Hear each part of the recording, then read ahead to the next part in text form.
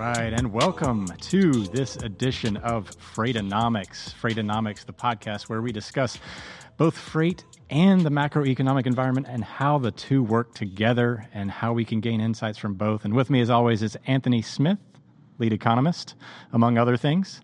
He's going to be monitoring LinkedIn and other social media outlets to make sure that all our comments are received and addressed in a timely fashion. As well as give us some of that fresh macroeconomic insight. And later on the show today, Anthony, I'm really excited about our show today. Yeah. And I think this is really going to be a big one because I always say, as you just mentioned, I'm going to be checking the social media platforms. I'm going to be on LinkedIn, Facebook, all that good stuff. But I think this is going to be a show where we're really going to have a lot of good conversation just because of the topic. Yeah. We're gonna talk to Powerfleet CEO Chris Wolf about the distribution of the Holy Grail. And by the Holy Grail, I mean the vaccine for this never-ending virus that has spread throughout the globe and how, of course, that is going to change our world. I guess they've projected that here in the next week, even, they may have that approval for the vaccine. One of the big questions, of course, is how they're going to get it to everybody that needs it. The channels that it goes through. It's not just as simple as just flipping a switch and saying, here's the vaccine, everyone has it. Yeah. There's a lot of logistics involved. There's been a lot of questions around how much that is going to impact the supply chains right now, distribution channels, transportation, obviously, and all that in what has been an historic a historically tight freight market, domestic transportation, of course, still struggling to keep up with all that demand. And now we have this virus on top of it, or the vaccine on top of it that, could have some pretty significant impacts downstream. Definitely. And I think when we're looking at this, there's so many stories around this, right? I mean, there's a camp of people like, hey, I'm not touching this thing. I want to see how it and then some people are like, hey, maybe middle ground. I'm okay with taking this vaccine. Just maybe I want to make sure that it's safe. Let me give it a couple months or whatever. And some that are just like, hey, I want it as soon as possible. But what do you think?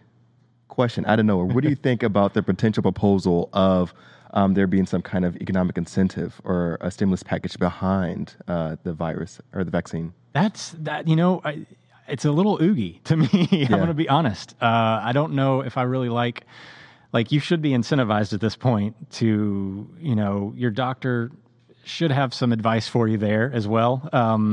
Medical professionals, have we gotten to the point where it's the price is right for every kind of thing that we do? I don't know how I feel about the government I almost feel more nervous about taking something that the government's like, here, I'll give you a lollipop if you take it like that.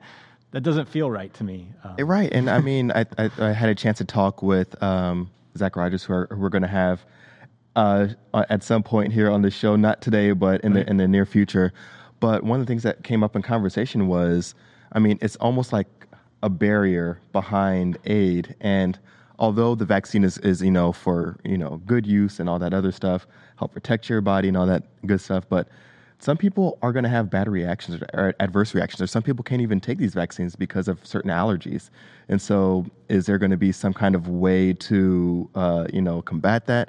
We have Rhonda right now in the comments saying that she's waiting for sure, but that's just her choice, thankfully, and no way in favor of incentives for taking. And I think that's also going to feed into a lot of those theories of, hey, there's something in this virus. They're going to be tracking us with this virus. Nobody trusts the government anyway. And this is going to make it even worse a little bit. And everybody wonders. I was listening to Dan Le Batard on ESPN radio one day, and he was like, why is it, and this surprised me from a media person, why is it that we as a country, as a society, don't trust expertise, or we devalue expertise? And I'm like, well, listen to the leaders that talk about each other. We've learned it from you, Dad. Yeah. We learned it by listening to you because you each give us reasons not to listen to one side or the other, and some of those are valid. We can't tell anymore. In the age of information, it's almost like you're really almost you're doing yourself a disservice. Yeah. Because we've got so much information available to us nowadays, and we don't know what's real and what's not. Now, of course, everything on Freightonomics, 100% certified. 100% facts. we don't dabble in the gossip and the hearsay. Except for maybe consumer confidence and Oh. consumer sentiment. I mean, it's not exists some See? of the factual reportings, but is it really like fact-based, hard numbers? Oh man, hey, how are you feeling today, Anthony? About an 8. Okay, 8.5. Super, yeah, that's super concrete, and I 9. can build off that. Better as we go. But before we get into all the COVID supply chain and all that kind of stuff, because I want to get to a few of these stories because I find it very topical and interesting this year to talk about Christmas tree distribution. So Linda Baker actually lives in Portland, very close to where one of the main areas for Christmas tree, the Christmas tree supply for the United States is. Wrote the story, "Oh, COVID Christmas Tree," basically saying that Christmas tree volumes or demand has been elevated year over year. The two main distribution areas for Christmas trees, growing areas, in the United States. Do you know what those are? Are they? Give me one guess. The two Two main growing areas for Christmas trees in the United States. in the United States, I'm going to say If you were a freight broker, you'd know immediately. the Northeast. Nope. Oh, okay. Oregon Okay. and North Carolina. Okay. So Christmas tree season, affectionately called up in the Northwest, is the one time of year where carriers don't mind going into the there. Pacific Northwest because they can haul a ton of Christmas trees. And, it says in the article that they are seeing about 10% more demand this year versus last year. Of course, they're getting more money for it if you're hauling this stuff than they were year over year because, capacity's already tight. They're seeing about $200 more per load this year than last year hauling to California, $500 more per load when they're hauling to Texas from the Pacific Northwest. So it is a lucrative job hauling these seasonal items. They're expecting the season to be more acute, so basically a lot stronger for a shorter period of time because everybody's sitting in their house getting Christmas trees. Yeah, and there's going to be a lot of individuals, like you said, just sheltering at place. And typically, I know the other thing that we usually see when we kind of get into this time of the year, colder weather, people sit at home even more so, and they start kind of furniture shopping. Yes. They just kind of, hey, we've had this couch for an entire year. I guess the big question will be how much of that have they already done this year because they've been in their house for so long. Right. So I'm intrigued to see just how, all that kind of plays out. Housing demand is still pretty epic, is it not? It is. It's still going strong. A lot of demand, of course, as always, historical low interest rates. I don't know if that's ever not going to be a thing for the next few months. Of course, we're going to have some slowing down as we get into the colder months in many regions throughout the United States. But the fact remains, tale of two consumers, those that have been able to retain employment and, their life hasn't changed, but because they're just working remotely, are still very much active in buying a home, especially entry-level homes or those in the suburbs to kind of get out of those metropolitan areas. California, of course, having an exodus of sorts, many in the New York City area, getting out to more of the suburbs, or maybe just getting out altogether to a whole new state. So We need to do a show on the fallout of 2020 because we had this reaction to going indoors and sheltering at home, having everybody come back, go work at home. There's going to be another adjustment period once this vaccine gets distributed and everybody starts living their lives, and it's not going to be the way it was before. Right. So I think we need to do a show on what that's going to look like. In the meantime, we just had our holiday season kickoff with Black Friday, traditional. Yep. I didn't know if it was going to be as booming because everybody's been, like I said, purchasing at home already. Well, according to real estate company CBRE and Optoro, they are expecting a 73% increase over the 5-year average for e-commerce sales during the holiday season. Yeah, I mean, it makes sense. And it's just one of those areas that you really can't overestimate or over forecast and say like, that it hasn't met demand insane. expectations. And so I think this is going to be an area that's always going to outperform expectations. Of course, we're looking at just any kinds of forecast for retail sales and e-commerce. And I think, as you mentioned, the new normal for many individuals is going to be kind of revolving around that e-commerce lifestyle. And one of the things that we saw, of course, in the most recent employment report for job openings is that warehousing and employment opportunities really were one of the main growers when we look at month-to-month activity for any type of employment opportunities. Yeah, it's the workplace is going to be different. The employment levels are going to be different.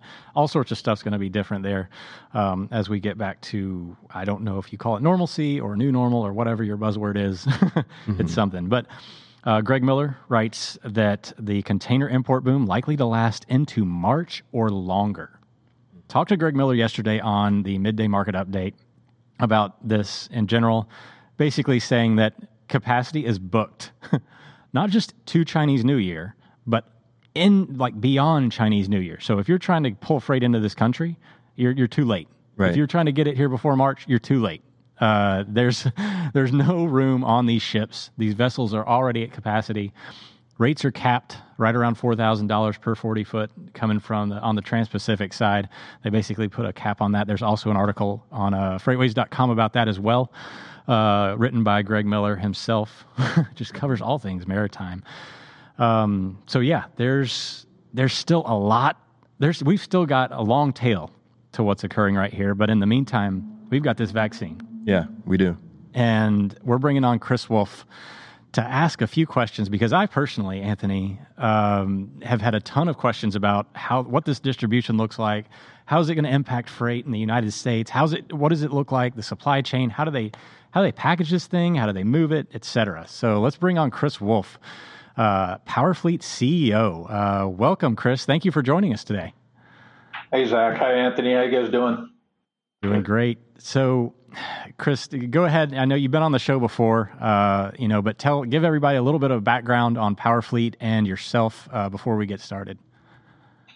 Yeah, Powerfleet, we're a telemetry provider of everything from bumper to cargo. So you think about whether you're in cab, refrigerated, two-way command and control, your container, your chassis, your dry van trailer, or the freight itself, getting to the topic at hand.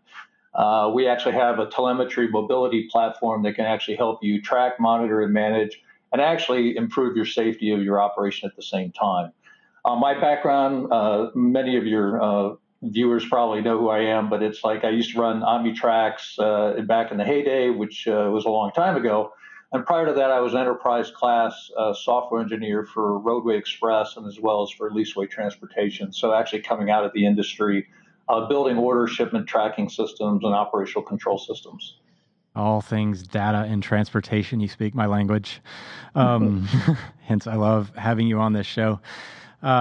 So let's get things kicked off here. What does, this supply chain look like for the vaccine? It's got a few origin points across the globe. Number of those, some of them are in Belgium, some are in China. How does the vaccine get from origin to the final destination? Predominantly, most of the pharmaceutical companies use third-party logistics providers to handle all of their logistics outbound.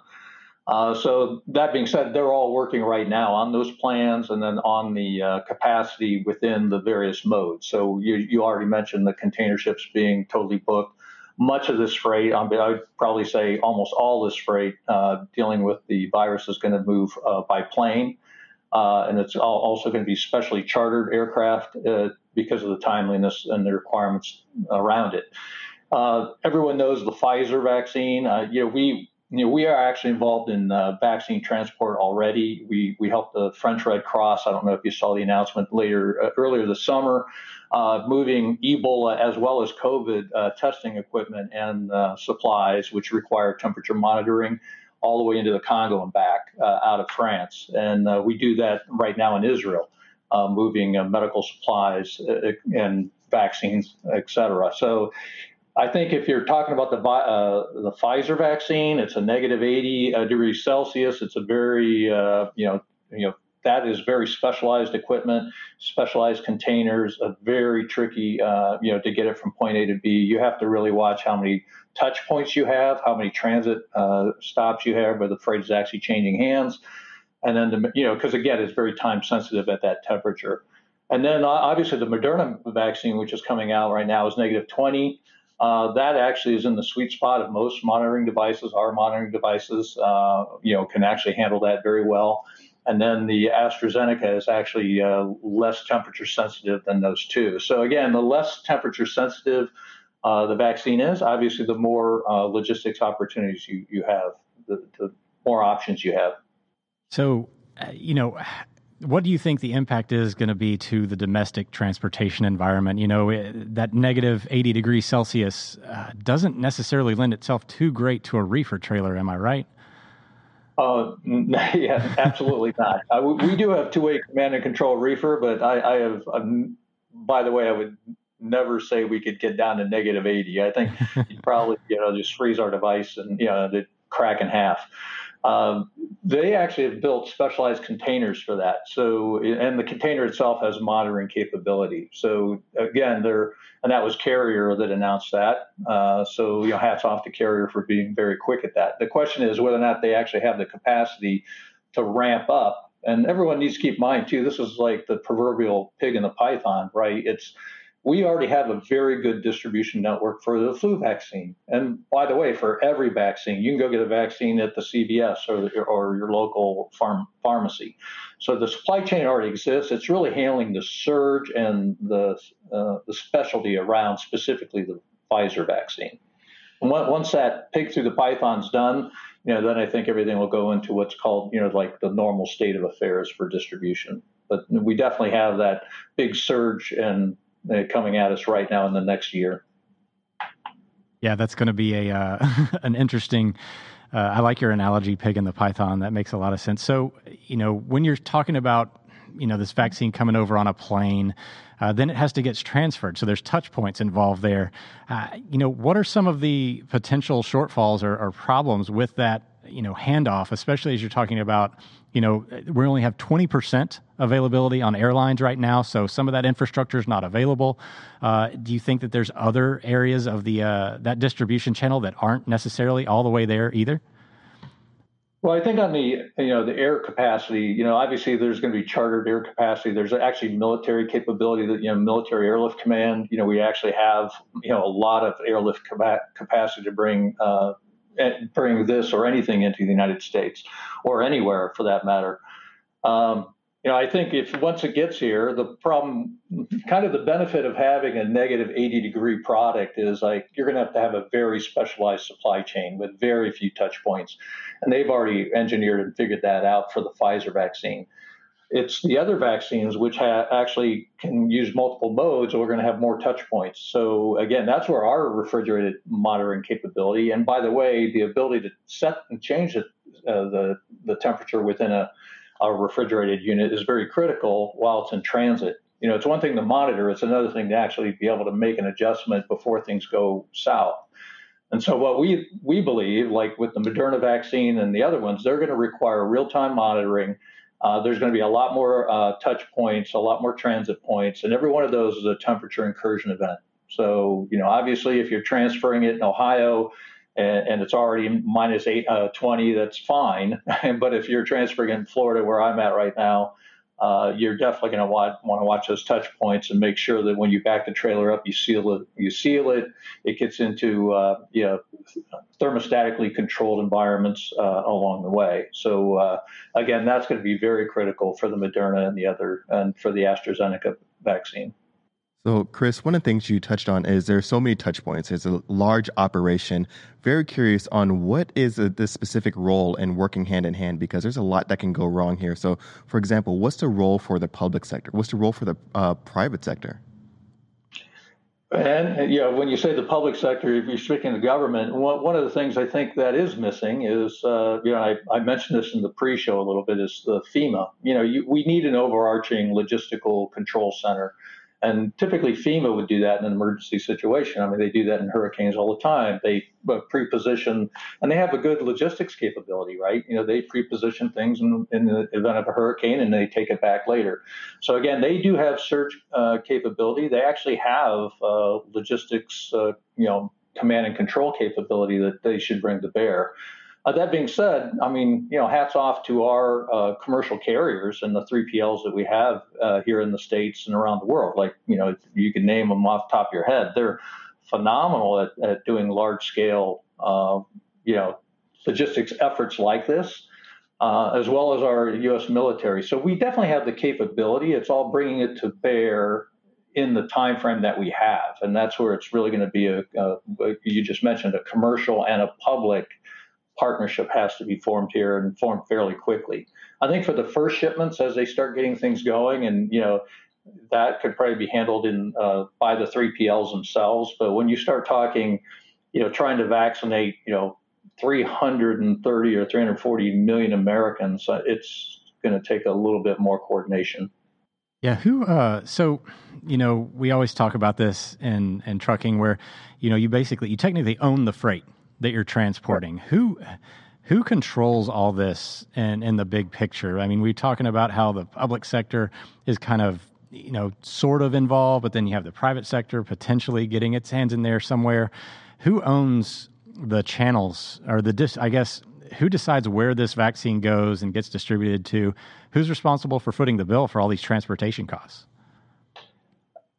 Very good questions. I think some of that is actually in flux right now because, again, we're in the middle of a change of administrations. You have, new people being put in charge of all the various agencies. A lot of different agencies are involved, all the way from, you think about it's the Food and Drug Administration to the CDC to, Health and Human Services. The government needs to, and when I say the government, this is federal and state, but primarily federal has to make the call on, what's the triaging, initially. So who gets it? Where what states get it? How much do they get? And I think they've got the guidelines down, like get it to the first responders, get it to the healthcare workers, get it to the elderly. And again, then demographics will drive, where the numbers are. And I think given the 3PLs that the pharmaceuticals are working with, the pharmaceutical companies, I mean, they definitely have the capability to do the initial shipments and get it for those players, the initial people that need treated. It's the bigger mass vaccines, which are going to have to be distributed primarily like I mentioned before, like the pharmacy. I want to go to CVS and get my shot. I don't want to, have to, go down to like what you did for testing here. You had to go down to the Raymond James Stadium to get your nose swabbed. You can't do that in a mass. So we're going to have to get it at the CVS or at the Walgreens. Yeah, that's interesting. It's eventually going to become, this new normal after we get this initial surge, but it's going to take a while for us to get there. Definitely. Yeah. Definitely. Don't you think? It just came out that the states are going to be in charge, along the same lines of what we were just talking about. The states, we were talking about this a little bit before the show, but the states are supposedly going to control who gets the vaccine first within each area. What are your thoughts on that versus the national big picture? It's a nightmare. I mean, it's just literally a nightmare waiting to happen because, if you're a logistics provider and you're trying to say, okay, I have to, first of all, if you're back all the way up to the shipper, right, it's like they have to be able to pack it for the final destination, right? So that, you have to have the bill of lading on there and the freight bill and the air bill and whatever has to be able to say where it's going. So those decisions have to be made pretty quickly. Now, again, that where it's going could be a centralized or a regionalized distribution center, but which one, right? Those decisions still have to be made. And is that going to be the state decided where that is and who it is? And getting back to the other question, the other part of your first question was like who pays for it? And again, I think all of that is going to be funded primarily through the government funding, which we hope some of that gets approved here as Congress before they recess for the holidays. I think it was already stated in the news, or just today. It's like if that doesn't get approved, then the first shipments have already been approved. They're under, there's enough money for that, but the follow-on shipments, the money for that has not been approved, and that money will actually flow back to the pharmaceutical companies to help them pay their transportation costs, and the transportation costs won't be known until we know where the freight's going and how it's going, right? So it's just this chicken and egg thing that could really be fixed if the federal government itself would step up. And as I mentioned before, some organization like FEMA or, even the Military Logistics Command, has the capability to do this at a grand scale. Yeah, I saw where Canada actually ordered 4 times the amount of their population that needed to inoculate their population. That was pretty crazy to me. Yeah, and Chris, real quick, as you know, we're streaming live on LinkedIn, and we have Luke Chalmers here with a quick question. Knowing that you are, Powerfleet is an industry leader, one of the questions here we have is just understanding, and if you can break down some of Powerfleet's value add during this crazy time in the pandemic and the distribution, and especially knowing that a lot of pharma carriers are going to have their own platforms, and maybe there's a lack of mapped and validated temperature control trailers throughout this whole process. Yeah, I think our value is, again, I say this, it's kind of funny. It's like the one throat to choke. There's a lot of carriers out there that are not the mega carriers who can pick and choose their technology in every product that they have. If you want one supplier who can provide you not just one product, we have a family of products for different budgets, for different use cases. So, a chassis is different than a container is different than a dry van. And by the way you use those can be differently. So you might need a different product at a different price point that can do something different. That all being said, our products were all engineered from the ground up, and I think very specifically sets us apart from our competition. With my background, the goal was, hey, the freight ultimately will track itself. We actually move $15 trillion, dollars worth of goods in the United States every year. And all that freight, with the right technology at the right price, will track itself. So the carriers ultimately have to track the assets, and the shipper and the consignee can track the freight themselves. If you believe that, then our platforms, getting back to like the pharmaceutical and the specific problem that we that we're trying to solve now, is what's the right solution for what you're trying to do. We have a palletized temperature monitoring system. It's very inexpensive. It's less than $20 a pallet.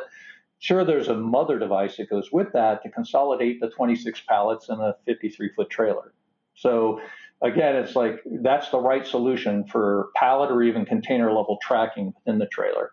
We also have the refrigerated two-way command and control. So that way we can actually not only monitor the carrier Thermo King unit, but we can actually change the temperature if we notice that there was a temperature incursion. By the way, we can preemptively change it if we know you're going to be, example, Phoenix, opening the doors on a runway when it's 120 degrees. So you might want to pre-cool the trailer down before it actually gets to the transit point. So that way you actually minimize the incursion when it happens. I mean, those are just some examples. But what we try and do is getting back to the question, actually the point of, they have their own platforms. That's fine. We integrate with anybody. But maybe our mobility platform is the right solution for the specific problem they have. And, customers have picked us. The French Red Cross picked us specifically to help them get COVID and Ebola medicines as well as testing equipment into the Congo, and we were phenomenally successful doing that. Yeah, technology can be a huge add-on there. There's always room to grow there. And Chris, we are running up on time. How can people get in touch with Powerfleet if they're interested in learning more about what you guys are doing? Oh, I'd love to have them come visit our website, powerfleet.com. You can always email me, cwolf@powerfleet.com. That's Wolf with an E.